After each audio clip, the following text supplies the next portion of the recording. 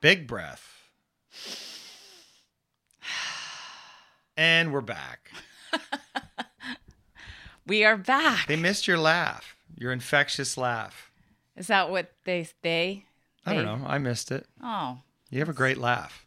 Oh, thank you. Do you know that? Do people tell you that? People do tell me that. They do. I like laughing. You like laughing? Well, I don't know. Why do I find that annoying? You find it annoying. I like laughing. You don't like laughing. What are you talking about? I laugh all the time. I'm Mr. Laffy. Laffy. That's what they call me. Don't they? Do I not laugh? Actually, this what you just did is the first time that I've seen you laugh, like really laugh. Really? No. Laughing at you? Yeah. Saying that you love to laugh? Yeah. It was funny to me. I don't know why. Are you just happy all the time now? Have you reached a state of bliss, nirvana?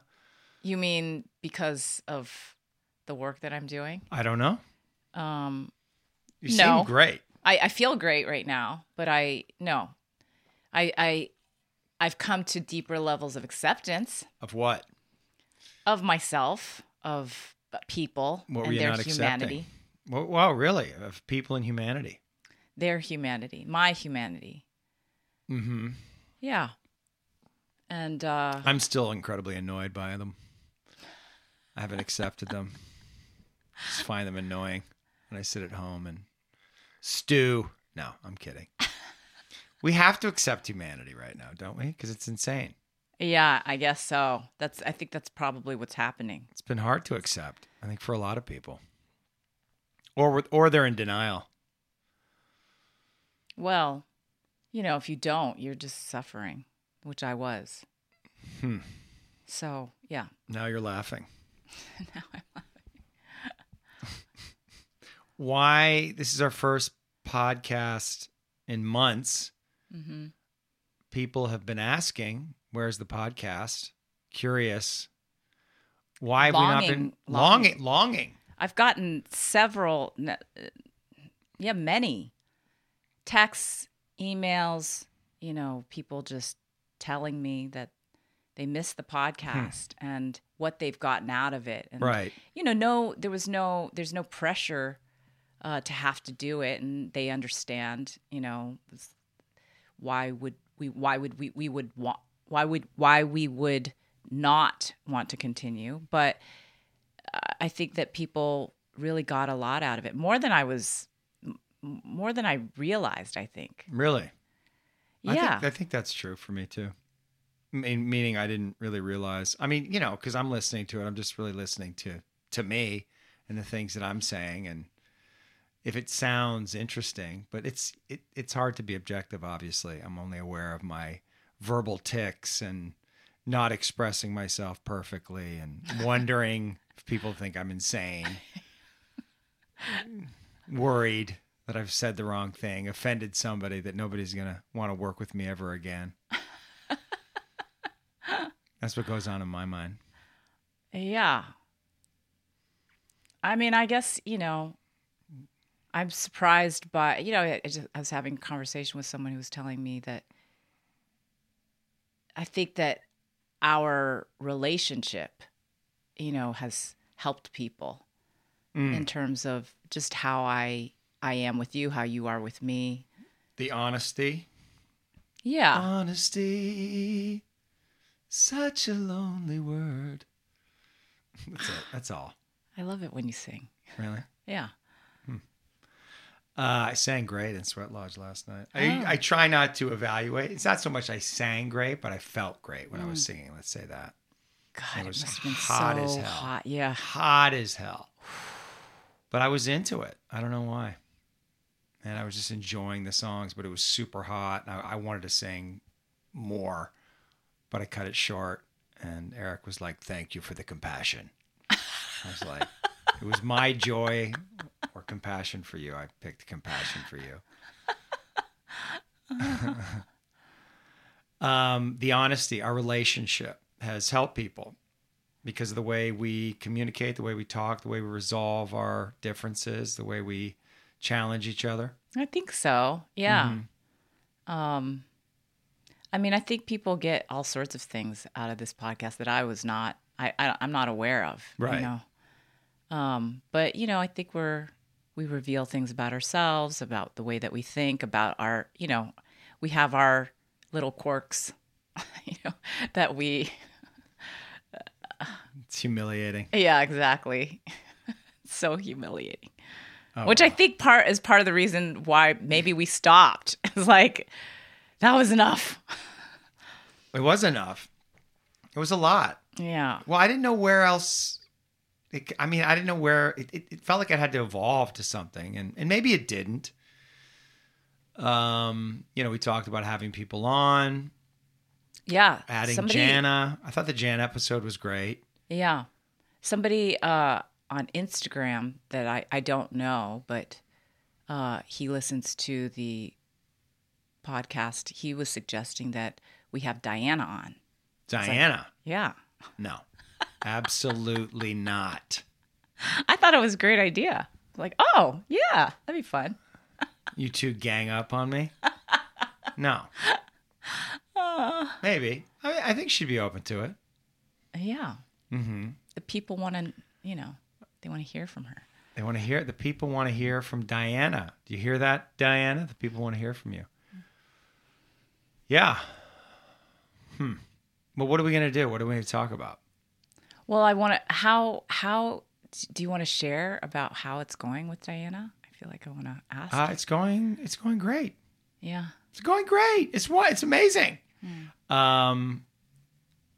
It's good. We've settled in and, nice. I don't know. We're in a routine and we're living together and it feels comfortable and all of the anxiety over that I think is over. You know, we know each other. I think there's some acceptance, trust. So that puts a lot at ease. I think we're committed and we're having fun. And I think we have shared goals and mission, and I think we're both working towards something, a shared life together. And I think that the vision is, you know, we're aligned with that, and that feels good. So, I mean, it's still weird for me to be in partnership. There's still some part of me that's just wants to be alone. I need alone time. I realized. I mean, I realized. I have to carve that out. I came over to your house for the first time for your birthday. Yeah. A How'd we couple sing? weeks ago. Well, I just want to tell you my experience of that. So I hadn't been to your house definitely since Diana's moved in, but it felt like it'd been like a year or something. It'd been a while since I'd been there. And I walked in and immediately I was like, holy shit. It was like a completely different house. It was as if I'd walked in, like it was not the same house. And everything had changed. All the decor, the furniture, everything was different. The colors of the walls, what was on the walls, like everything was changed, and it was absolutely stunningly beautiful. Yeah, she's and good. It felt like I was like, oh my God. Like I was so happy for you. Right. Like I just felt like this is correct.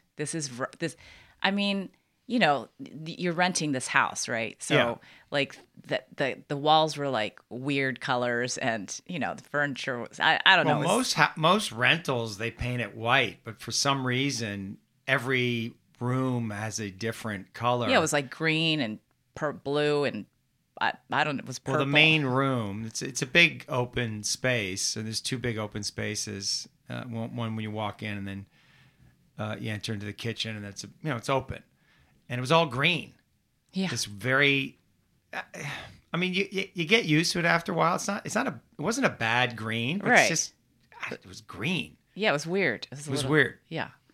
In this suburban area, it's Right. like it was just, in any case. Well, we just painted it white. We just painted it to match the trim. Well, I mean, that maybe that's what you did, but to me, it felt like everything was not. No, we did. We spent a lot of money and we did it. Yeah, everything was new. It was designed. It was designed. Yeah. She went to work for about, I don't know, 2 months. Couch, chair, rug, coffee table, some other table, cabinets, and then she designed art, created it, printed it, hung it. Yeah, she went, and then the main room, that's where we hang out, and that was her focus, her priority, and it's incredible, it's beautiful. And then we did a little work in the front room, and then she's now taken over the bedroom. Her mother said it's her princess room. I think I'm allowed to go in. My clothes are in there. When she's not doing she does her work in there, her work with the Mayan astrology, Right. Mayan calendar every morning. She's in there, does her rituals and her prayers. And so she set up an altar in there, and it's quite something.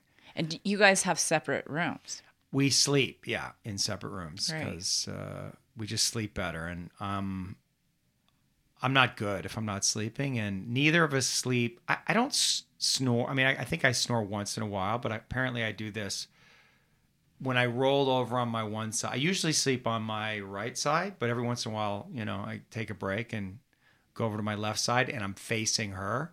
And I guess I do this like every once in a while, just apparently that's annoying. And she kicked me out. No, I'm happy to sleep alone. I was so surprised to hear that, and grateful actually, which I'll talk about Because later. you got some information that you're supposed to sleep alone. Yeah, I'll talk about that in a minute. But I want to say that seeing your house the way that it was, and something about like the artwork that she designed, these beautiful wood panels. Yeah. When it was just the whole thing, but taking it in, I started crying. I mean, it really moved me to see the difference of like the beauty, but I've known you for a long time now, and so I don't know, there's something about the energy of the space that you were in that just suddenly it felt right. It was like, oh, this is right, and it felt so good, and I was just so happy for both of you. And so I just wanted to tell you that, and Yeah. It's been good for me because I wouldn't bother with any of that. yeah, Especially I'm just renting the house, Right. But even when I owned my house in Studio City there, I didn't do anything. I mean, I built it. I mean, I redid the whole house, put an addition on, redid the whole backyard. That was interesting to me. And of course, then you have to paint it and all that. And then I had to put furniture in, but I had somebody do that. yeah. And that was it. I hardly hung anything on the wall. I wasn't that interested in decorating. The building is more interesting to me, but she's into it. She's into making things beautiful. Yeah, and I guess what I could feel is that she did it with love. Yes. She did it with her love. And, you don't do that just for anyone. Right. Well, she did it for herself. Let's be honest here. Okay. Come on. Is that true? No, I mean, yes, it is true. And she did it for us, of course. Yeah, no, she wanted to make a nice home for us. Yeah, exactly. It's a priority for her, and I understood that. It made sense to me. She's like, it's you want to come home to a beautiful house. Yeah. It's going to make you feel good, and no, she's great, and she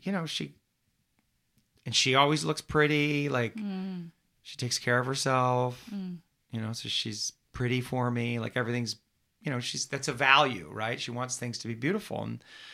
And that's nice. It's nice because I can tend towards being a little on the masculine side in certain ways, but just, I only have so much bandwidth for the things that I'm interested in. And by the time I get to let's decorate the house, I'm like, yeah, I don't have time for that. Right. Yeah. Not interested. So it just kind of sits there. Right. Well, it feels like it's good for you. It's good for me. I know it is good for me. It's all good. No, I'm good. I feel like I'm in some kind of transition as well. Like there's some expansion that wants to come. So I'm feeling the tension of that, excitement of it as well as the vision becomes clearer. But, I just feel, wanting some expansion, growth, new challenge, new endeavor. So do you know what it is, or you just feel the desire for it? I think I'm getting closer to knowing what it is. I'm going to Romania. Oh, wow. Flying there Monday to interview Andrew Tate. Oh my God. So we're going to hang out, talk. Oh, this is so awesome. Okay. I love that you're sharing this with me right now. Yeah. Well, I literally just booked the flight. Wow. We've been communicating for a couple of weeks. He reached out to me right before he got canceled off all social media. He reached out to me, left me a voicemail on Instagram saying that he's getting all these offers for podcasts, but he's not really interested. He wants to do a podcast with me. He's like, you were the best interviewer that I've had, most interesting. You're smart, you're challenging, and I want to, if you're open to it. Obviously, he's aware that. I mean, I don't want to mind read him, but that he's sort of, in some people's mind, he's toxic. So associating yourself with him carries risk. So he was just checking in with me. If you're open to it, I'd love to do another interview because, of course, we did this first one about 3 years ago before he really blew up. I mean, he was known, but he was not worldwide known or internet worldwide known the way he is now. And that interview was really good. I thought it was good. I didn't think that much of it. I enjoyed it. I enjoyed him.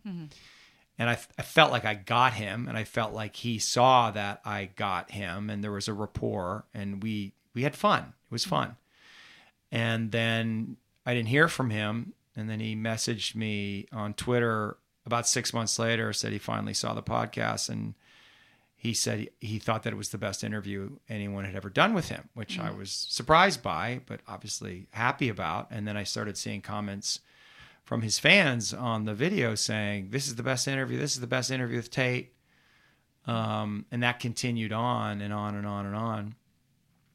And so he'd reached out to me, and then he got kicked off social media, like within 48 hours of him reaching out to me. Oh. Because I responded like, yeah, let's do it. Let's figure it out. And then boom, he was gone.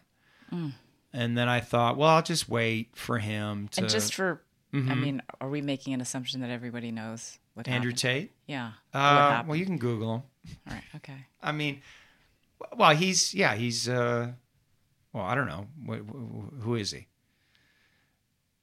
Former 4-time world champion kickboxer, internet entrepreneur, internet personality, wildly controversial, extremely wealthy, says a lot of incredibly provocative things. A lot of people would consider him a misogynist, outspoken, Trump-esque maybe, that kind of bold, brash character, highly intelligent, opinionated, and a lot of people don't like him. And got canceled because... Well, he got canceled in one day. Obviously, it was by all social media, so it was a coordinated effort. I don't know. He said something that was considered misogynistic. I'm not exactly sure what it was, but I think he was just gaining a lot of power and influence, and he was talking directly to the youth. And isn't that what they killed Socrates for? Corrupting the youth. The establishment does not like people who are emboldening the youth, and he was had a lot of young men listening to him, and they didn't like the messages that he was propagating around women. Although I think that a lot of that was distorted. I mean, he did say some crazy shit, but it's hard to tell with him what he actually means, because he's, when you're trying to get popular on the internet, you have to be controversial. So you're going to say a lot of incredibly provocative things. And I saw it like kind of like locker room talk, the way, I could see the humor in it. I could see what he was doing.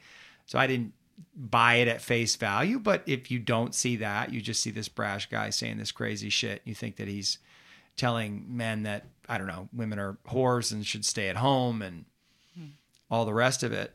He's old school, certainly, as a, provider, and believes that his woman should obey him. And that's his dynamic, right? And I understand why people don't like that. Although I don't think it's quite the way they think it is. It's in it, like when he lays it all out, it's okay, fair enough. Like if that's the dynamic you're interested in, there's a lot of women that would be interested in that dynamic, right? So he doesn't have a problem getting dates, that's for sure. So he got kicked off, and then came back on Rumble, kept talking, kept doing his thing. Then more and more people started to interview him. And then he was, I guess about 6 months ago, arrested in Romania. No charges, but the speculation was human trafficking.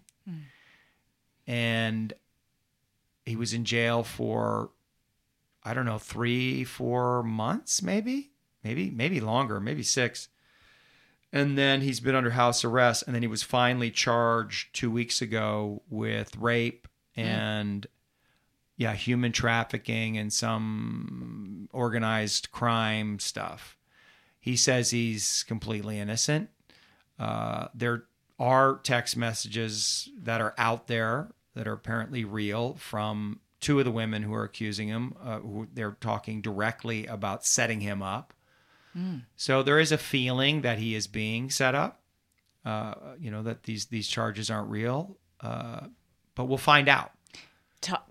There are text messages that are out between these 2 women? Two women. Yeah. Who are trying to set him up. They're saying, oh, let's say this, we'll say this, we'll say this, we'll get money. The typical thing. I don't know. I don't, he says he's innocent. I'm not going to bother talking to him about it, because what's the point? I already know what he's going to say. I didn't do it. So there's really no point. It's all going to play out in the trial. I don't know. I don't know. I don't really, I'm open. If he did it, then, he should go to jail. If it's true, if it's real. I don't get the vibe that he's a rapist. There were videos that came out of him, like I don't know, what was he doing? He was like humiliating a girl. I don't know if he was beating her, but he was definitely like super physical with her. However, there's another part of that video that wasn't circulated with the same woman where it seems like it's post-sex, and she's like, is that all you got? You didn't even hit me that hard. And it was very clear that this is the game they played. And then that woman came out, made 2 separate public statements saying, that's what we were into. It was totally consensual. He's a great guy. A lot of women came out who had dated him and said, he's a great guy. He's not a bad guy. He's not physically or mentally or verbally abusive. So who knows? We'll see. I mean, I don't know. I think he's a good guy, but maybe his shadow got the best of him in certain moments. Are you you're going out there to do a podcast or? Mm-hmm. Uh-huh. Oh, okay. Uh-huh. Yeah. Yeah. So I finally reached out to him after he was charged. And then I saw his interview. He did 2 interviews, one with the BBC and one with Patrick Bet-David. And I watched the BBC interview, and I just saw some things. I saw some things in the interaction, and then also in his interview with Patrick Bet-David. Patrick Bet-David is a friendly, like they're friends, right? So he's direct, but it's a friendly interview. The BBC obviously was not. They were aggressive and asking all this stupid questions. Like 3 years ago, you said this. It's the gotcha stuff, which is it's just boring. I mean, you have this guy who's living this interesting life. Why don't you just talk to him from a place of curiosity? So that interview was not interesting, but I just saw some things and I thought, I think there's something that I can get out of him that other people can't, and I think he's open to it. Obviously, he reached out to me, and I think he has an instinct about that. Mm-hmm. He's definitely not into therapy, but I also think maybe, I don't know. I don't want to say too much, but maybe you can draw your own conclusions about why he would want to be interviewed by me. Right. Yeah. As opposed to all the other people who would love to interview him. Mm-hmm. So I'm going to ask him about it. Mm-hmm. Right. It's interesting. Yeah. Very. Yeah. He's curious. He likes me. He's something. And I he's psychopathic in the way that I'm psychopathic. So I'm not scared by him. I see what that is because I have that. It was the same with Trump. It doesn't, but I can see how other people would be extremely triggered and threatened and afraid of that energy because of what it represents to them. And which is why some people are triggered and afraid and of me when I come with that energy. I understand that, but it doesn't. I mean, I see through it, so it doesn't because I know it in myself and I know what it actually is. So, yeah, we'll see. I'm excited. Yeah, obviously. Well, you like him. I like him. Yeah, I like him, and I'm interested in just getting to know him a little more and seeing where that goes and just being around that is going to be interesting for me. I'm excited for you. Mm-hmm. This is what you're saying. This is part of your transition into moving into bigger stuff. Yeah. Into stuff that is exciting and stuff that lights you up. Yeah, it lights me up. Yeah, I'm nervous. It's like, okay, I'm flying all the way over there. There's a lot of expectation from him. He said, let's do something impactful. I'm like, okay. So there's a lot, it feels like on me, but I'm not, I'll just drop in a tune and go. Mm-hmm. And I'll probably have a little sheet with some questions just in case I feel stuck or unsure where to go. But otherwise I'm just going to sit and vibe and have a conversation, and he's open. Mm-hmm. He's wide open. So you can ask him anything, and we'll see what happens. Mm-hmm. Wow. And there's a lot of people that don't like him, so that reflects on me. How do you feel about that? I mean, I guess I want to say I don't care. I don't know if that's true. Is it true? Kinda. I mean, of course, there's a part of me that cares. People won't see me, but that's okay.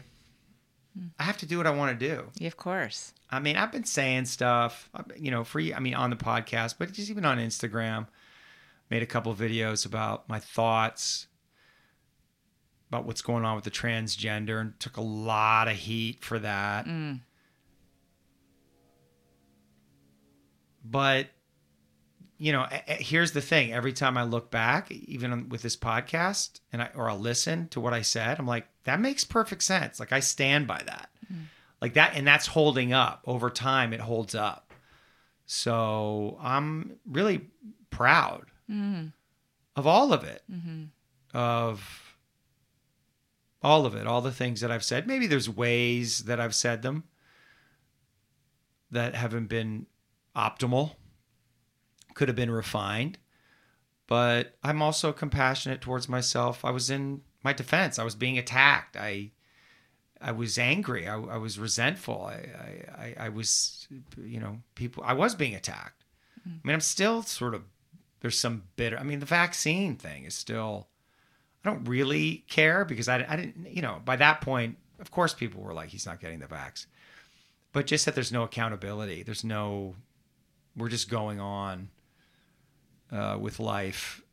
It's not so much that individuals, but it's just more the establishment, the government, that they're just getting on with it, even though the whole thing was a complete charade. They lied about everything. And it's just amazing to me that there's no accountability, no reconciliation, no nothing. We're just going to get on with it and pretend like it didn't happen. You mean you're still holding on to something there? Is that what you mean? I'm concerned. I think there was corruption. Very clearly there was mass corruption and lies. And those lies were they were known. They knew that they were lying. And that's a problem. The government lied to us about this vaccine and used that lie to enforce, at least socially enforce through coercion and shame, mandates. But the whole thing was based on a lie that it stops transmission. That's the only reason to assert mandates, but that was not true. So and they knew it wasn't true. So is your concern that because they're not taking ownership of that there's a possibility of it happening again? Of course. They're going to they're going to do the same thing with climate change. It's going to turn to the next thing. We got to have climate change lockdowns. The world's going to end. We got to do this. No more meat. You can't drive on Sundays. It's explicit. This isn't a conspiracy theory. They want to reduce the number of cars on the road by 2050 by like 80% or something. It's all like the World Economic Forum. It's all on their website. You can see they want to reduce air travel. Not for them. They'll be flying around in the private jets, but for the plebes, we don't get to travel because climate change. It's insane. It's just a total control mechanism, which is, what the world is. It's what power does, inevitably. So I think it's hard for people to come to terms with that, because if you actually come to terms with it, you have to face reality and face the truth that our leaders are corrupt and power hungry and don't really have our best interests at heart. I think that's a hard thing to face. We want to believe that Joe Biden and Trudeau are good guys looking out for us, doing the right thing. But they're not. They're corrupted. They're psychopathic. They're liars. And people might say, well, they're well-meaning. And I would say, no, they're not. I mean, just look at the results, right? But I don't know. So it's scary. I'm scared of that. But we'll see. We'll see what happens.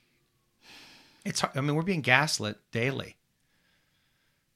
But I'm off Twitter for a week. I'm off Twitter for 6 weeks for Fortify Your Soul. And then that goes right into Sundance. So it'll be a couple months off Twitter. I got to say, my mental health is better. It's always better when you're off Twitter. I know. It is. I'm not paying attention to it. There's really no point. I guess I know what it is. I've reconciled to it. So there's really no need to get the updates. It's just, a different version of the same thing. It's just the news of the day, but it's all it's going to do is confirm what I already know. Which is that the system is completely corrupt. Oh. It's, politicians are bought and sold, and it's probably we're living through the decline of the American empire, and as it's declining, people are going to take what they can get while it's on the way down. They have their own self-interests, and it's just what it is. Mm-hmm. Cycles of history.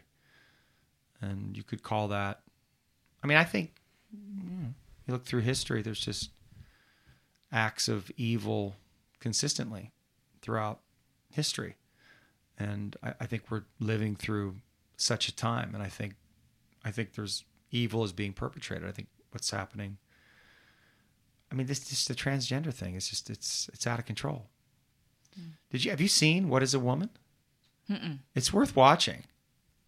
That's a documentary? Yeah, it's a documentary. Matt Walsh, he goes around and talks to all of these different, some doctors who are practicing, doing transgender affirming care for children, and academics. And his central question is, what is a woman? Because of course it's like, well, if a transgender woman is a woman, well, what is that? Well, it's a woman. Well, what is that? And what you start to see is all of these people are insane, and that they're in the grips of ideology, and their arguments don't really make sense when they're put to the test. And they all get incredibly defensive and angry when asked these, what I think are basic questions. And so that it reveals that they are, it's a cult, basically. And it's dark. It's very, very dark. These puberty blockers are not irreversible. They're experimental drug, just like the vaccine. Mm.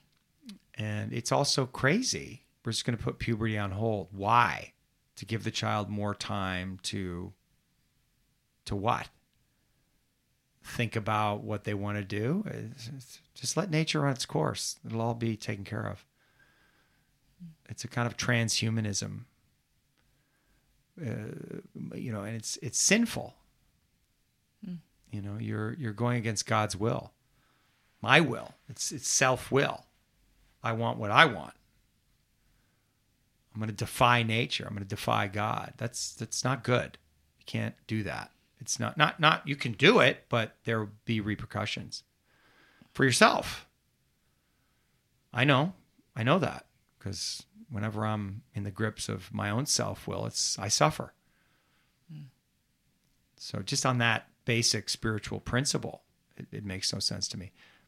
Well, listen, you turn 18, you want to do whatever you want to do, but children, I don't think so. Why do you think this is happening right now? Like, do you have I don't know. There's speculation that there's things in the water, the chemicals or something in the water. Alex Jones is famous. It's turning the frogs gay. But that's true. Mm-hmm. RFK talks about I don't know, something that's in the water, that's been put in the water, that in frogs causes them to, the males to some turn into females or stop reproducing, lose their sperm or whatever, their sexual organs in some way. So that's concerning. So maybe it's a environmental issue, but it's also apparently symptomatic of a nation in decline. When empires fall, the population tends to go towards androgyny. That happened in ancient Greece. It happened in Rome. So that's also a pattern. So it may just be something that's inevitable. that the culture loses its polarity, and which I think you need. Polarity between the masculine and the feminine creates a tension, an energy, and I think when you lose that, you lose kind of strength and power. And so maybe this is just what has to happen. So there's one part of me that's just like, okay, this is what's happening. We have to just let it happen. Don't worry about it. And there's another part of me that sees what they're doing to children and is outraged and just feels like I just have to say something. I just have to make a public. I'm just like, this is how I feel about it. I can't just sit here and not say what I see. This is fucking crazy. And that's it. I'm not going to become some activist, but I just felt like I had some responsibility, just at least to my own conscience, to say how I feel and what I see. Do you feel like you've said everything that you've wanted to say? Not really. I could say more. I mean, I've probably said everything that I wanted to say on this podcast over the last year and a half or so. But I'm in acceptance of it pretty much. And I'm just focusing on myself and on my work, and because I think that's the best way to fight it, is to make sure that I'm taking care of myself, taking care of those that I love, focused on my work, try to do good work, keep myself in a good place, in a good mindset, focus on the good in the world, the beauty in the world, and help people continue to grow and evolve and change. And because I think we are going through a difficult time, and I think it's confusing for people, whether they're aware of it or not. We can all feel that it's crazy, whether people are perfectly conscious of it or not, or concerned with it or not. Like, we can feel there's something unsettling about what's happening in the world, and it's out of control, and there's things we don't know. So I think that's having a deep psychic effect on people coming out of the Trump era, coming out of COVID. And I think, a lot of anxiety and fear and uncertainty. So, people need help. They need community. They need leadership. So I guess that's what I've decided I'm going to focus on.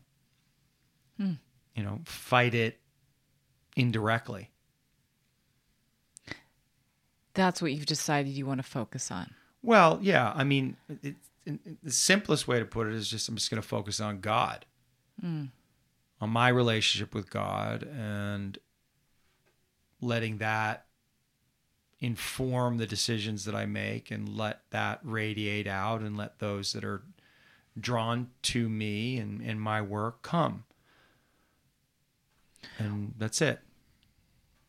Well, I mean, and I don't know if this is, I guess, we've been talking about our work, your work, my work, and where you want to go with it. Yeah. And you've been somewhat ambivalent and not really excited in terms of where you were going. And so when you say your work, I'm curious where you are right in this moment. I mean, obviously, like, you're about to go to Romania, so that's something new, but I'm just wondering, where, like, if you know where you want to go. I'm of two minds. That makes sense. You're a Gemini. Right.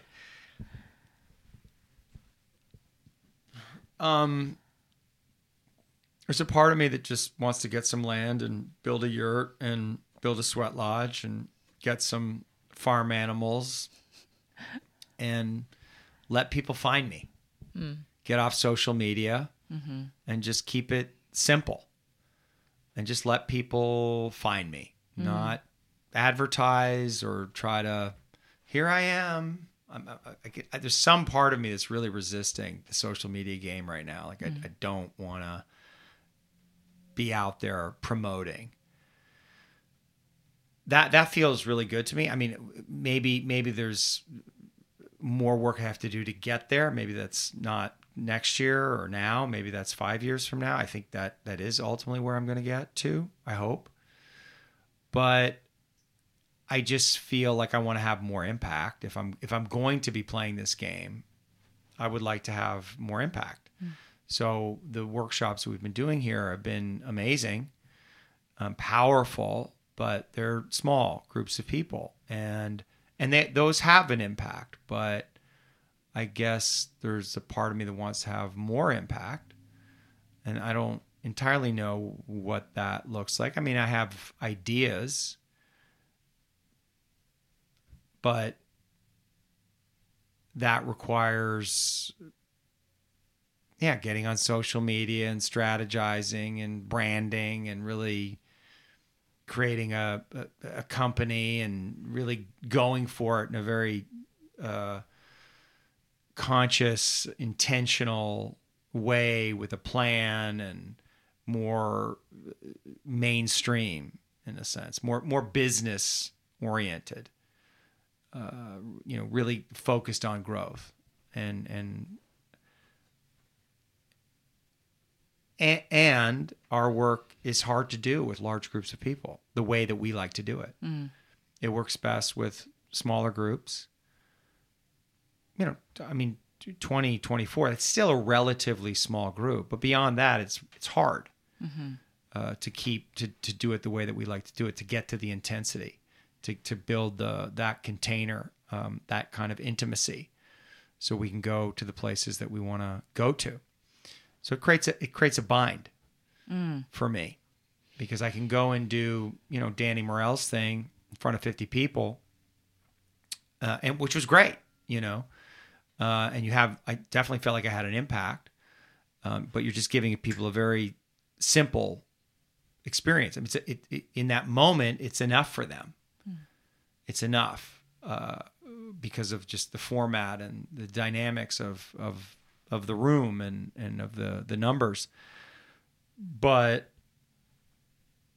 so maybe it's some combination. Maybe it's being able to go attract 100 people and do something with them, and then also have the retreats where, okay, if you want to go deeper, really, then come to this retreat. So there's probably some sweet spot.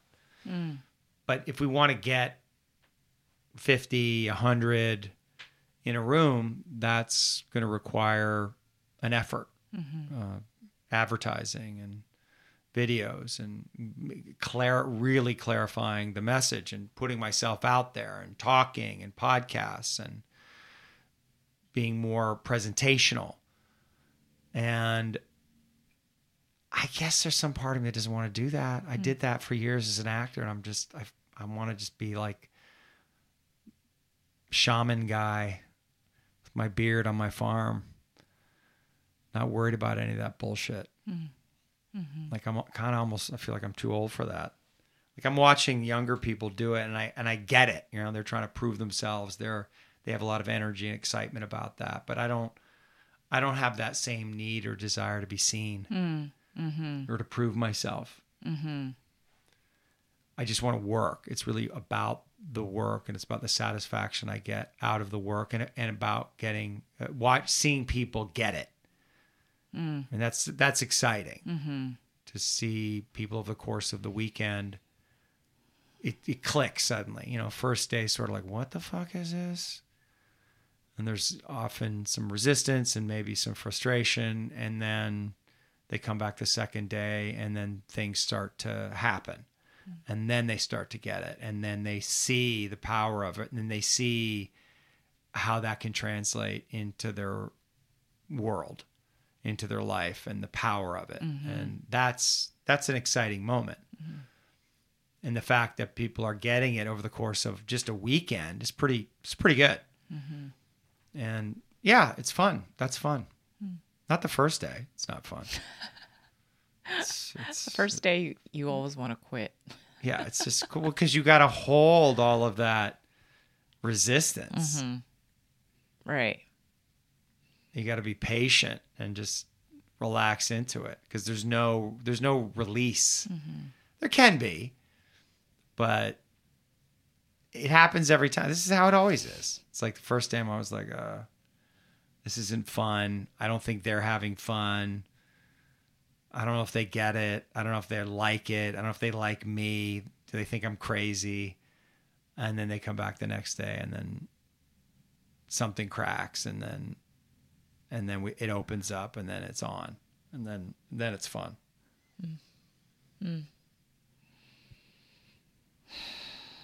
What about you?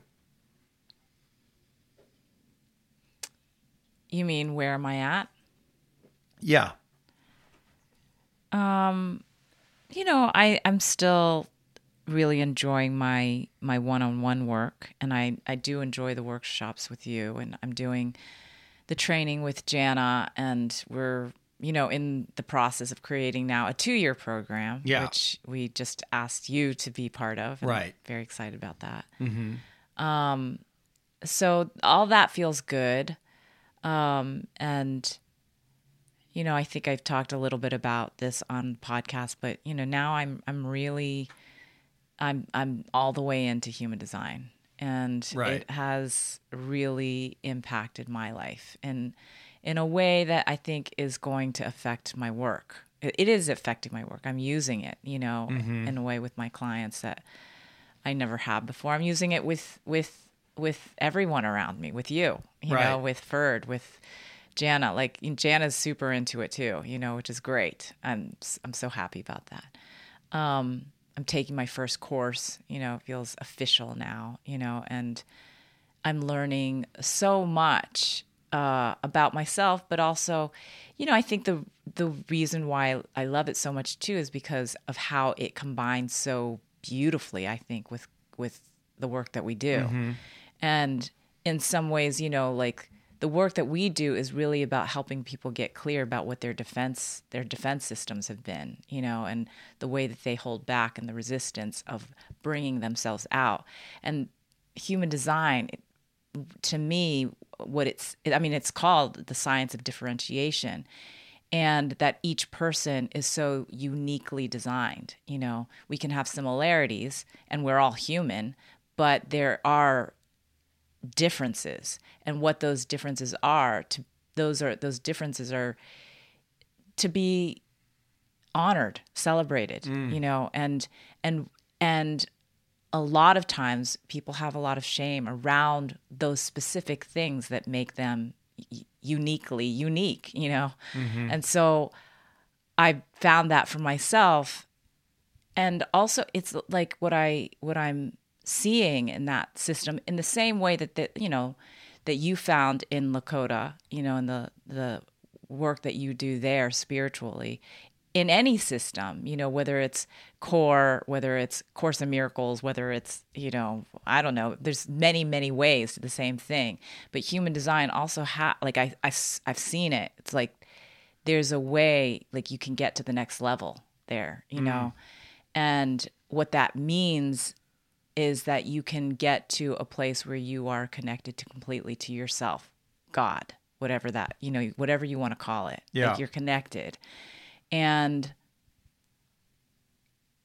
there's a place where you're connected and a place where you're not connected. Right. And having the awareness of those places is what I'm playing with, and it feels good. It feels like there's a way in which I'm seeing the world it's flipped on like the way that I was seeing it before is not the same way I was before. And that feels really exciting. I'm trying out new things, such as, like the idea behind having to sleep with my husband every night, Your human design said you're not supposed to sleep. I mean, human design says that nobody's supposed to sleep with each other, that makes sense.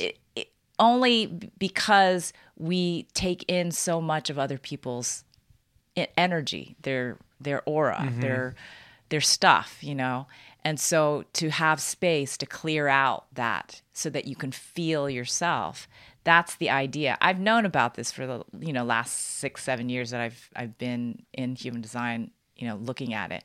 But there's a way in which it's like, I don't think that's for me. I don't want to do that, and I don't know if it's good for me.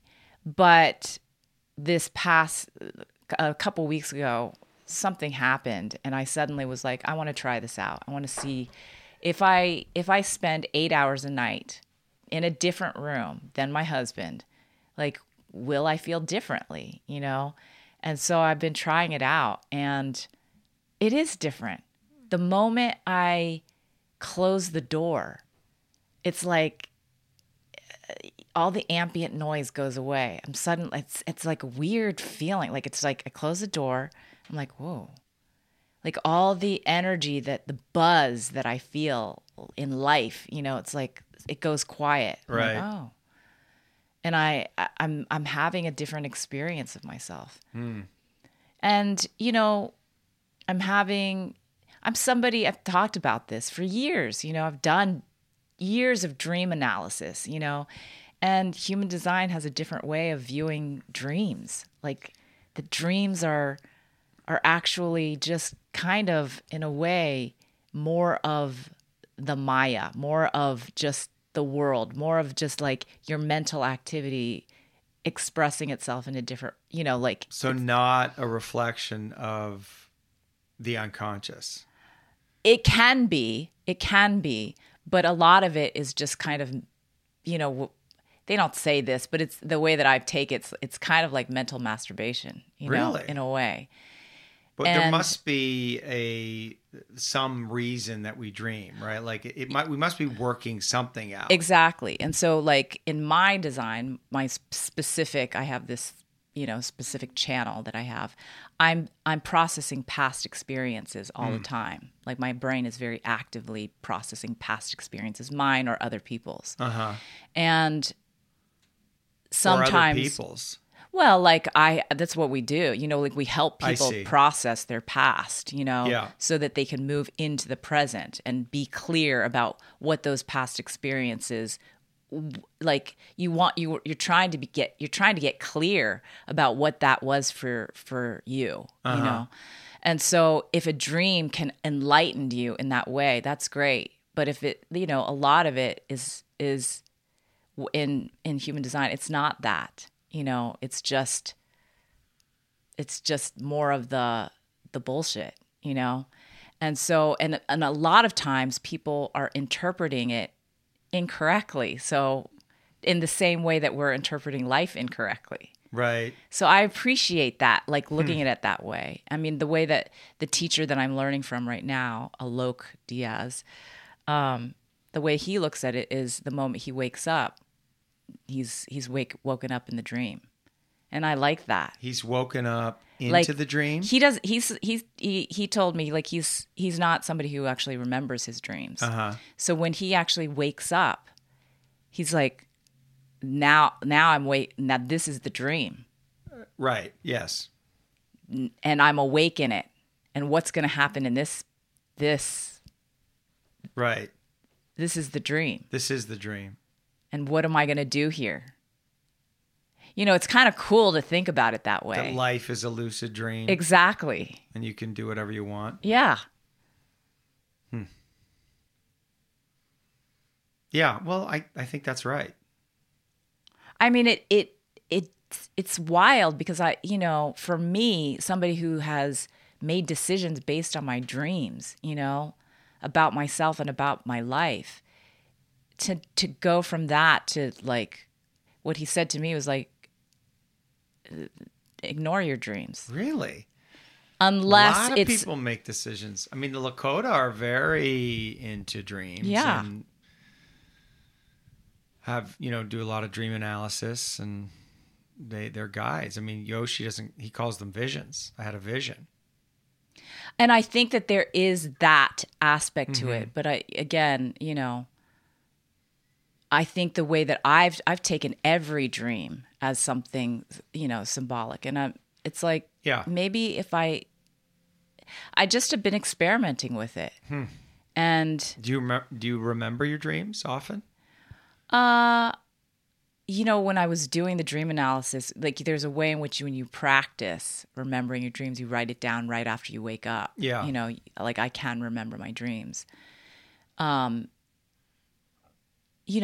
I wake up to a dream. It's so disturbing. It will disturb my whole day, Really? like kind of I'm off. And so there's something very freeing about not paying attention to them and paying attention to what's actually happening right now, like what's happening in this, like waking up to this dream. Like it's like just looking at you right now. Oh, you're part of my dream right now. Right. I've been having a lot of dreams lately and remembering them. Oh, that's so interesting. You're the opposite, like, because you were somebody who didn't remember your dream. I go in and out. I sometimes I remember my dreams, but yeah, there was a period of time where I wasn't. But I guess I'm back to having vivid dreams and basically remembering them. Yeah. And what do you do with your dreams? I think about it. I just try to connect to the feeling of it. I don't necessarily assign too much meaning to anything or make decisions. I just check. Like if it, like I had a dream that I was driving in a car and the brakes failed, and it seems like a classic dream. And I wasn't concerned about it. I was back up in Idlewild and I had to figure out a way to stop the car, which I did, and ended up crashing it, which was good because it's like, oh, okay, I get to get another car, which I need another car, new car, because I've had this car for so long. And yeah, car, no brakes. I don't know. Like, it's got to mean something. Or it's to me, it's like, is it, symbolizing some feeling? Like life, like things are out of control, or something's moving in a direction. I have to stop it, or I don't know how to stop it. Something like that. Mm-hmm. Mm-hmm. Is that how you feel?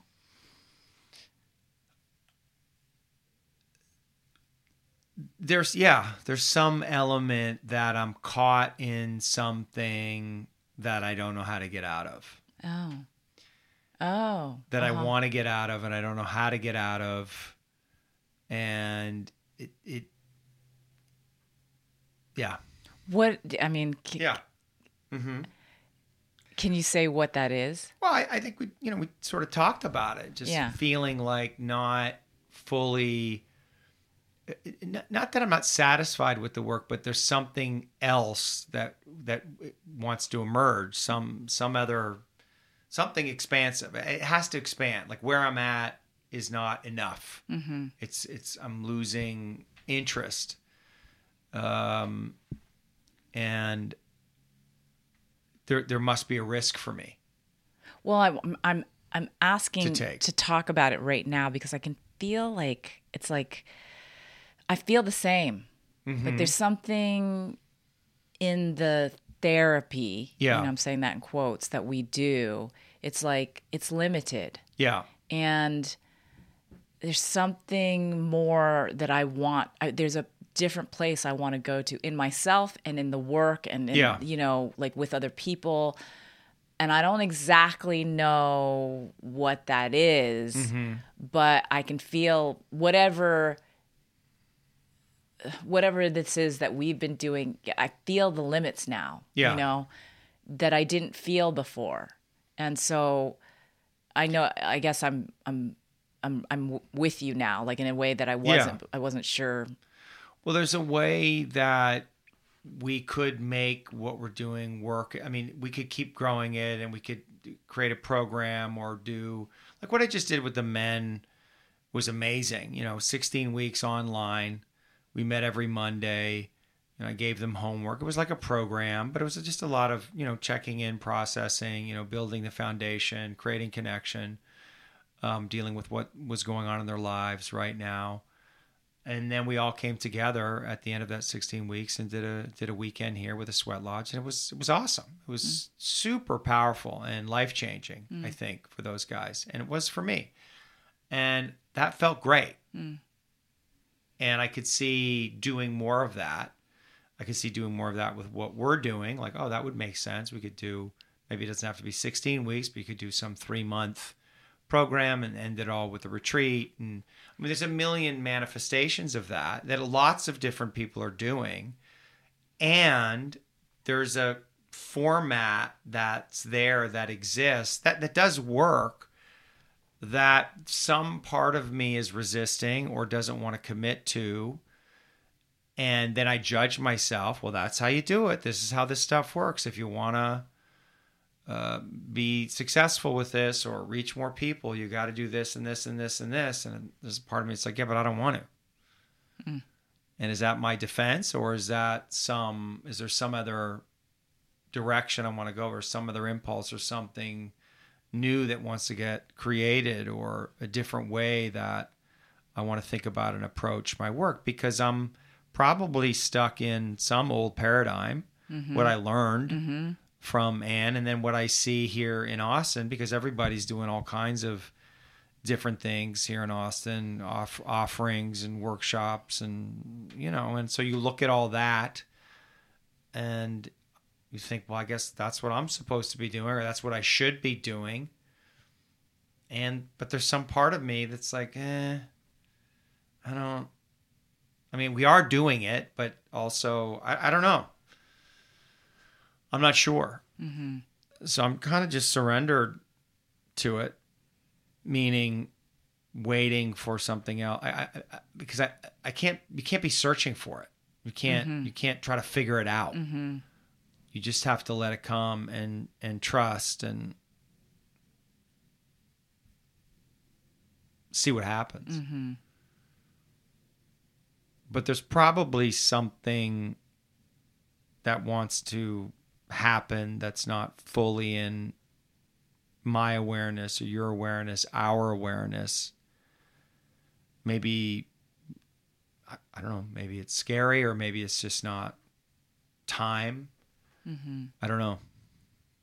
I'm not sure.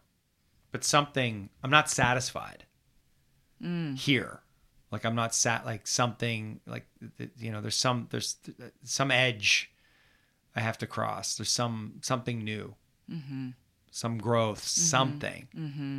I mean, so yeah, this Andrew Tate thing, I think, is a representation of that. It's some move towards expansion. It's a risk. It's certainly exposure potentially. I don't know what that's going to do for me. Could do a lot. Could do nothing. Could do a lot.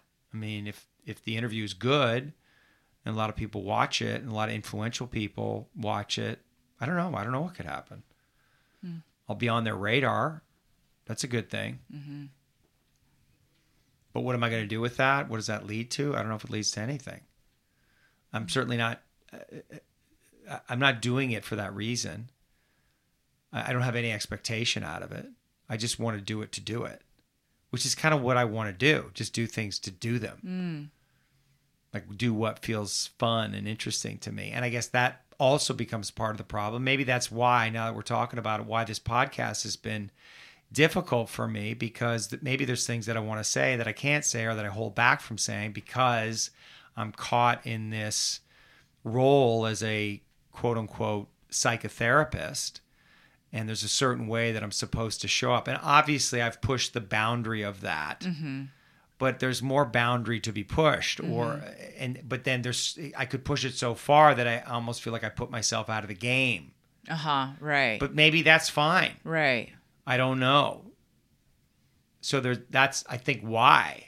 There's things that I'm like, well, we can't really talk about that in the podcast. I can't really say that, clients are listening. And I mean, obviously there's things we can't talk about in the podcast because they involve things that happen at workshops, and, that's a different thing. Right. But there's just a different, a way of showing up, a way of revealing myself. And maybe that's just my own fear, insecurity, or maybe I have a distortion there.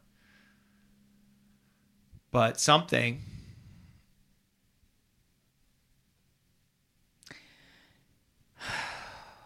I don't want to be worried about anything. I don't want to be worried about how I am in the world. I don't want to be worried about my image. I don't want to be worried about my brand. I don't want to think on those terms. Mm-hmm.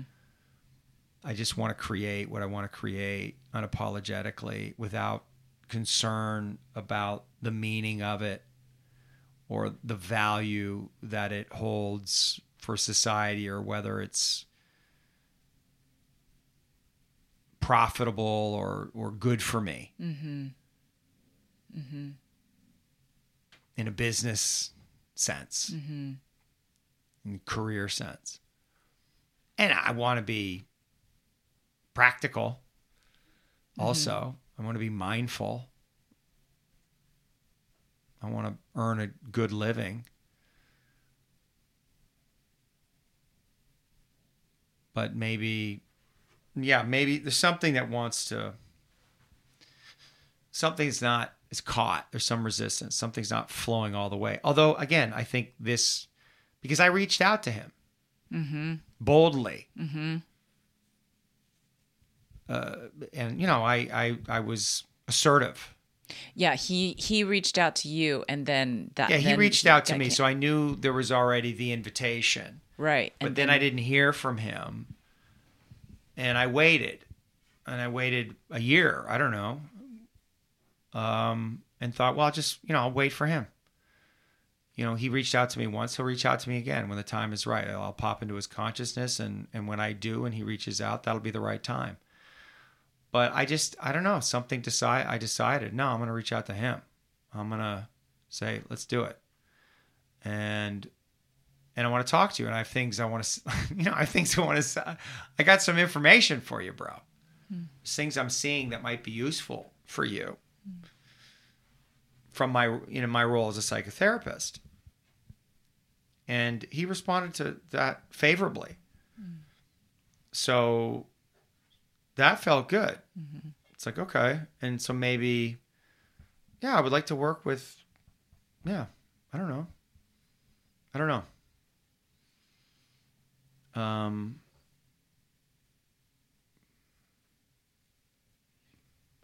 That's interesting to me. Mm-hmm. Yeah. To try to have an influence on people who have mass influence. Mm. Mm. Mm-hmm. And I think that I can do that. I feel like I know how to speak their language, how to connect, how to help them feel safe, or just, use the right language, reach them.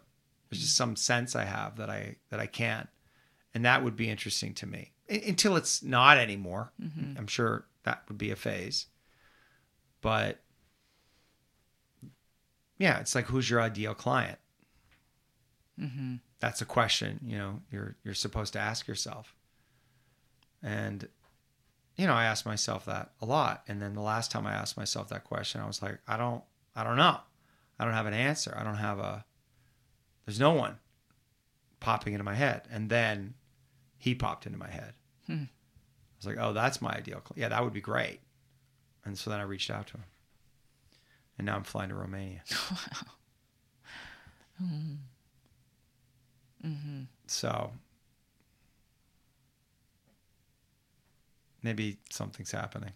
I mean, it feels very exciting when you're talking. I mean, to me anyway, because I think that there's some way in which I have been feeling something similar, like that there's some way in which it's like I don't want to box myself into something that I can't get out of. Yeah, exactly. And this role is a box, as a therapist, it's a box. And, there's transference, that you have to hold. And there's, like a kind of role that you play for people. And it comes at a cost. It does come at a cost. It has a very large psychic cost. And I've witnessed the cost that it has, that some of our mentors, teachers have Sure. paid. Sure. And I don't want that. Yeah, I don't want it either. I don't want it. And I think that there's got to be a way to help people without paying that cost. Yeah. And that's what I'm... Well, you could make the argument that if you're paying that cost, it's not really helping. You're not really helping them. Exactly. That there's some If you're not shadow. free, how can you set them free? Yeah. Yeah. Yes. I do think that's a blind spot. I do too. I mean, I remember teaching at the Core Institute I went there for a workshop. I assisted. They have these weekends. I mean, they have the training module, but then they have a weekend for new people to come in and they have their own little workshop. And obviously it's to get them to, and they're with all the people who are in the program to, a lot of them sign up, right? So I was assisting that after between my 4th year and 5th year. And I remember going into at the end of the whole module with the whole faculty, and everybody was exhausted, depleted. Mm-hmm. And they're all great people, and they did hard work, and they did good work, but they were just depleted. And everybody's eating chips, like the oral, like, because you have to subvert your own needs and that the clients have, all kinds of needs that you're attending to. And so, I just saw that oral, everybody's eating. Mm-hmm. And I thought, this isn't good. Mm-hmm. This isn't good. You guys shouldn't be depleted. Mm-hmm. I mean, tired, a regular tired, you put effort in, but not depleted. Mm-hmm. So, well, that's it. You should feel energized. But it's the subverted need. Right. And I think, I don't know, something about being the blank slate for people, Yeah. I mean, there is a way in which it's for me, it's definitely been of service in some way to have that, the good mom, with Anne, sure. Or, the good dad, sure. Like all of that. There is value in that. But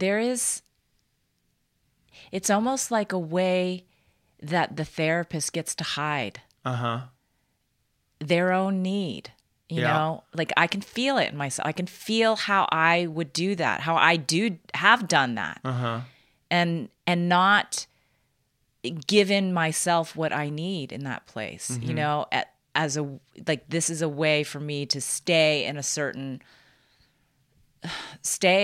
like it's a way for me to stay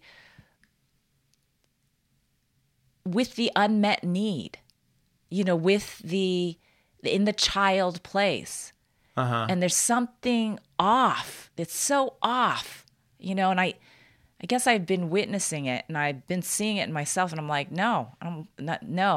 I've got to, like, what I want, what I need, like I really have to take care of myself in all the different ways, and that I think that this podcast actually has been helpful in a certain way to kind of take me out of that place. And, you lose certain people. I have definitely, the podcast that we did with Jana.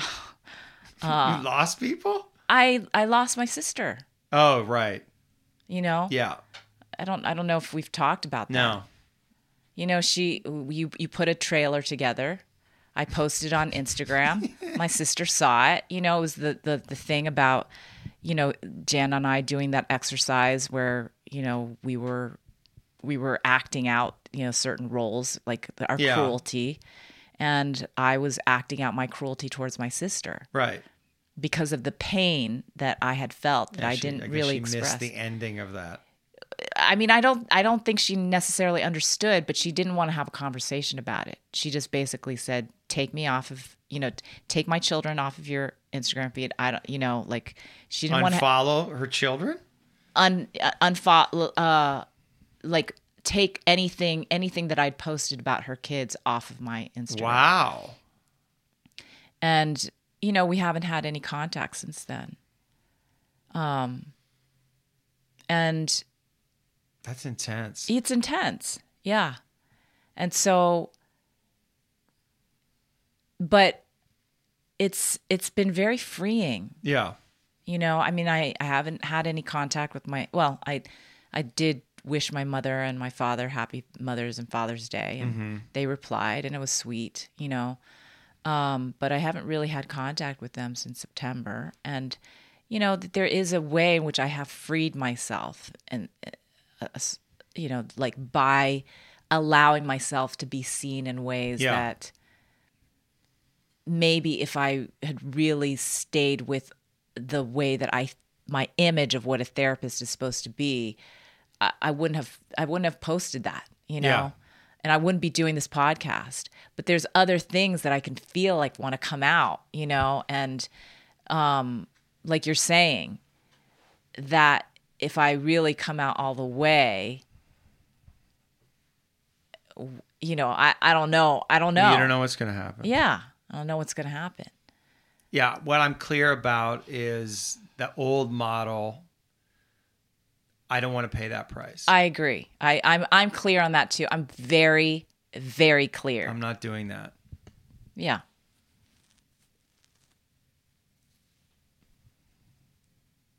And I'm also, you know, I just like,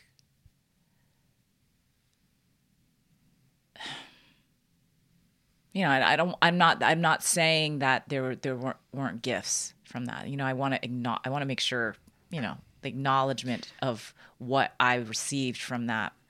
And what do you mean? What you learned? Yeah. From your teachers? Yeah. Of course. And, you know, like what has come before, you know. Of course. But yeah, I think maybe what's happening is that you and I and, you know, other people are seeing like it's a limited, there's more. And I, you know. Or we just don't want to do that. Yeah. Right. Yeah. Right. Exactly. That. Like maybe it's fine. Maybe that is the best. If you really want to serve, like that's actually the best way. Be a blank slate. Don't be on social media. Your clients should know your opinions on anything. Yeah, and that's right. They just can project all their stuff onto you, and you that's the best way to serve them. I think that's reasonable. Mm-hmm. Did you watch Couples Therapy? I watched one episode. Wow. It was like, I don't know. What did you think? Were you judging it? No. I thought it was really good. It was just because that was the, you know, then you had to get the. You had to buy the subscription or whatever. Yeah. Well, it's like $3 an episode or something. Showtime or. Yeah. No, you don't have to buy this. You can buy it. Just buy episodes. You can buy the season. Oh, okay. You don't have to subscribe to Showtime. Have you watched the whole thing? I've watched the first 2 seasons. Oh, and how is it? It's good. She's really good. She's interesting. The couples are interesting. I mean, you know, I think I know that they shot a lot of different couples, and not all of them made the cut. So, you know, it appears that it's all happy endings, basically, or moving towards happiness and reconciliation. But I did see in her some depletion. I saw, you don't really know much about her. You know, she has a kid. There's no man around. She's got her supervisor. And all the conversations are interesting. She's very skilled. She's very passionate. She's definitely helping people. And she just, to me, again, you're getting these little slices. It's edited together. Who knows? But I did get the feeling that she's lonely. Like she's isolated. And she talked about it. And like there's a cost. Yeah, exactly. And I was just watching her, and you know, with admiration, but thinking, I don't want that. That thing that she's doing. I don't want that life. Mm-hmm. I'm not interested in that. So I don't know what that means. Mm-hmm.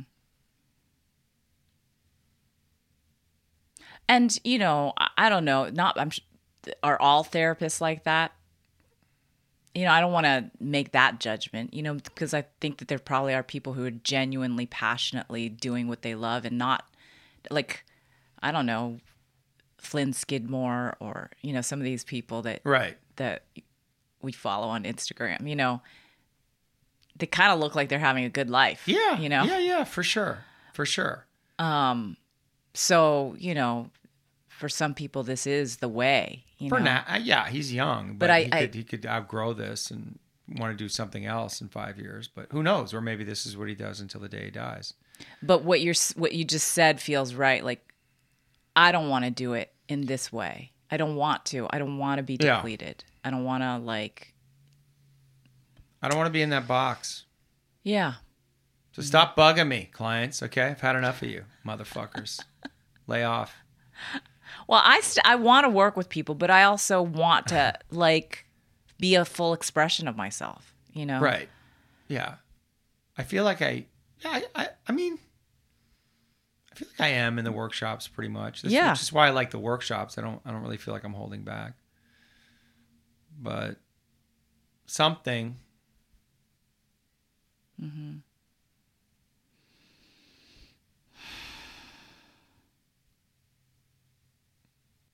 Final thoughts?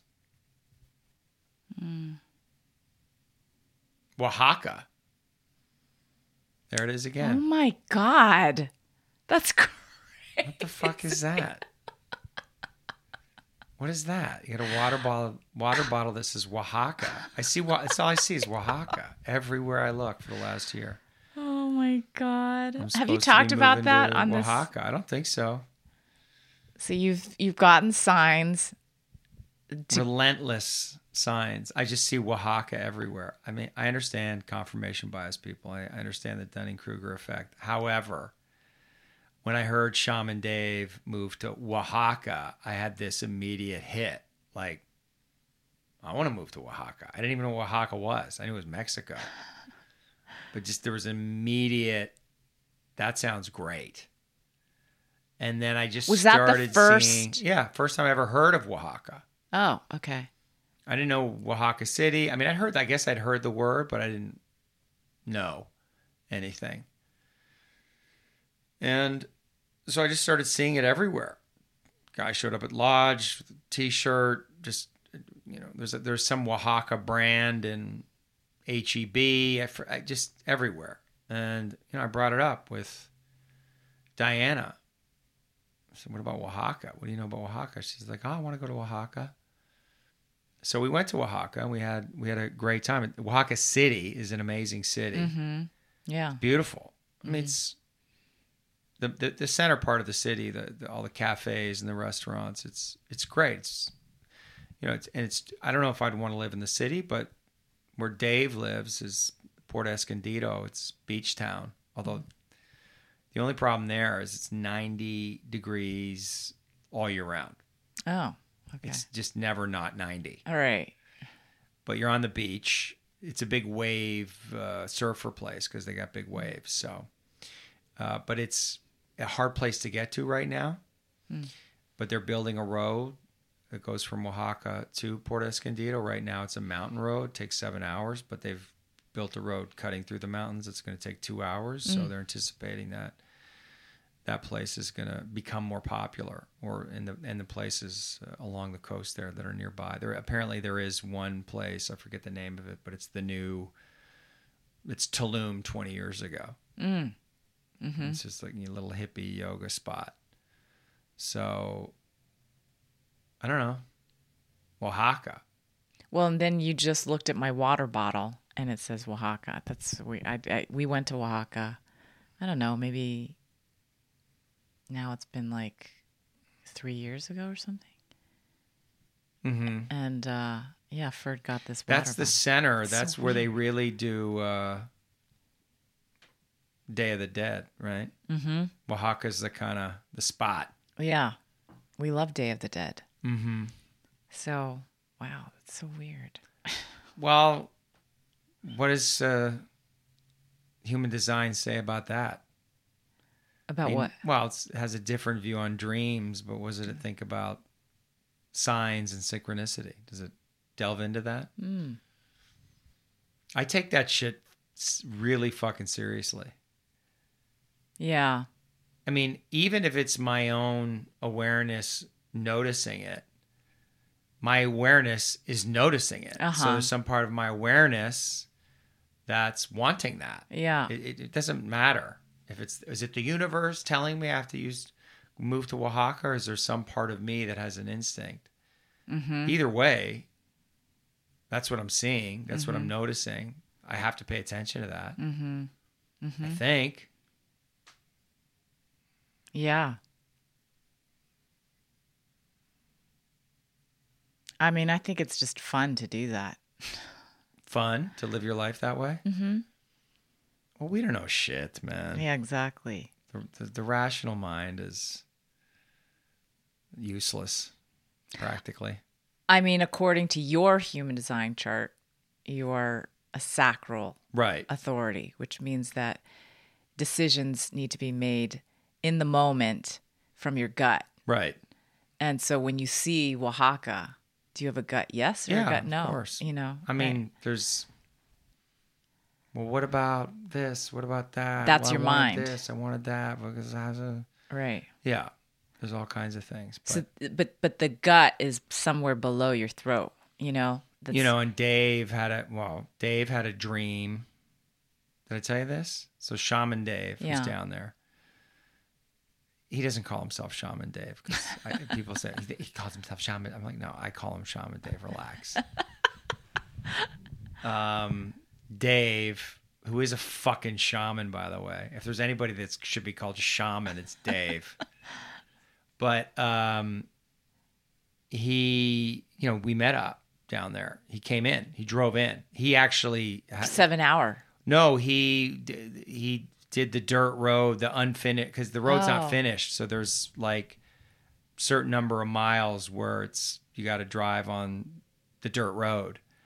And so he had a 4x4 and made it barely. And then got on the main road and drove. So he kind of cheated his way in. It's Mexico. Right. Yeah. So, he got in not 2 hours, but 2.5 or something. And he said, and he was insistent. He really wanted to see us. Mm. And the night before, he said, I had a dream. Of something. You were in my dream. You've never been in any of my dreams. And this guy lives by his dreams. Right. Yeah. And he said, something about like land in Texas. We were together. Like, so, and I have a feeling I've always felt a connection with him for some reason. There's maybe he's Canadian, but some way that we're going to work together. Mm. I don't know. Something. Mm-hmm. And so he had that dream. I don't know. He used to work with Gabor Mate.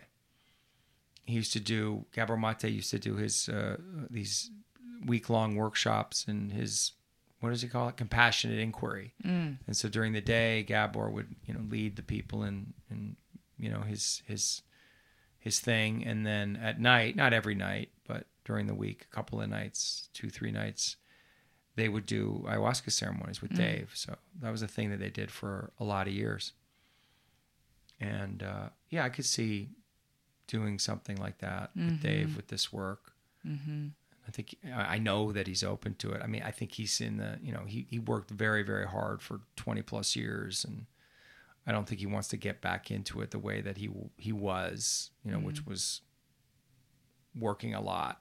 Mm-hmm. And now he's slowed down with his family. But I don't know. He's going to get back into it to some degree. So maybe there's something there. Yeah. Uh-huh. He's some way. What is he doing now?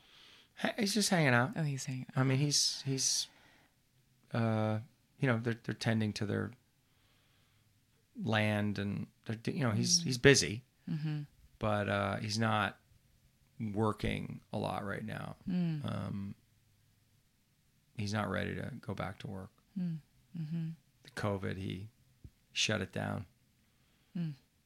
So anyway, we'll see. Oaxaca. Come to Oaxaca. If you want to work with me, you're gonna have to come to Oaxaca, which is great. Yeah, it's like you're gonna have to come. You get to come. Right.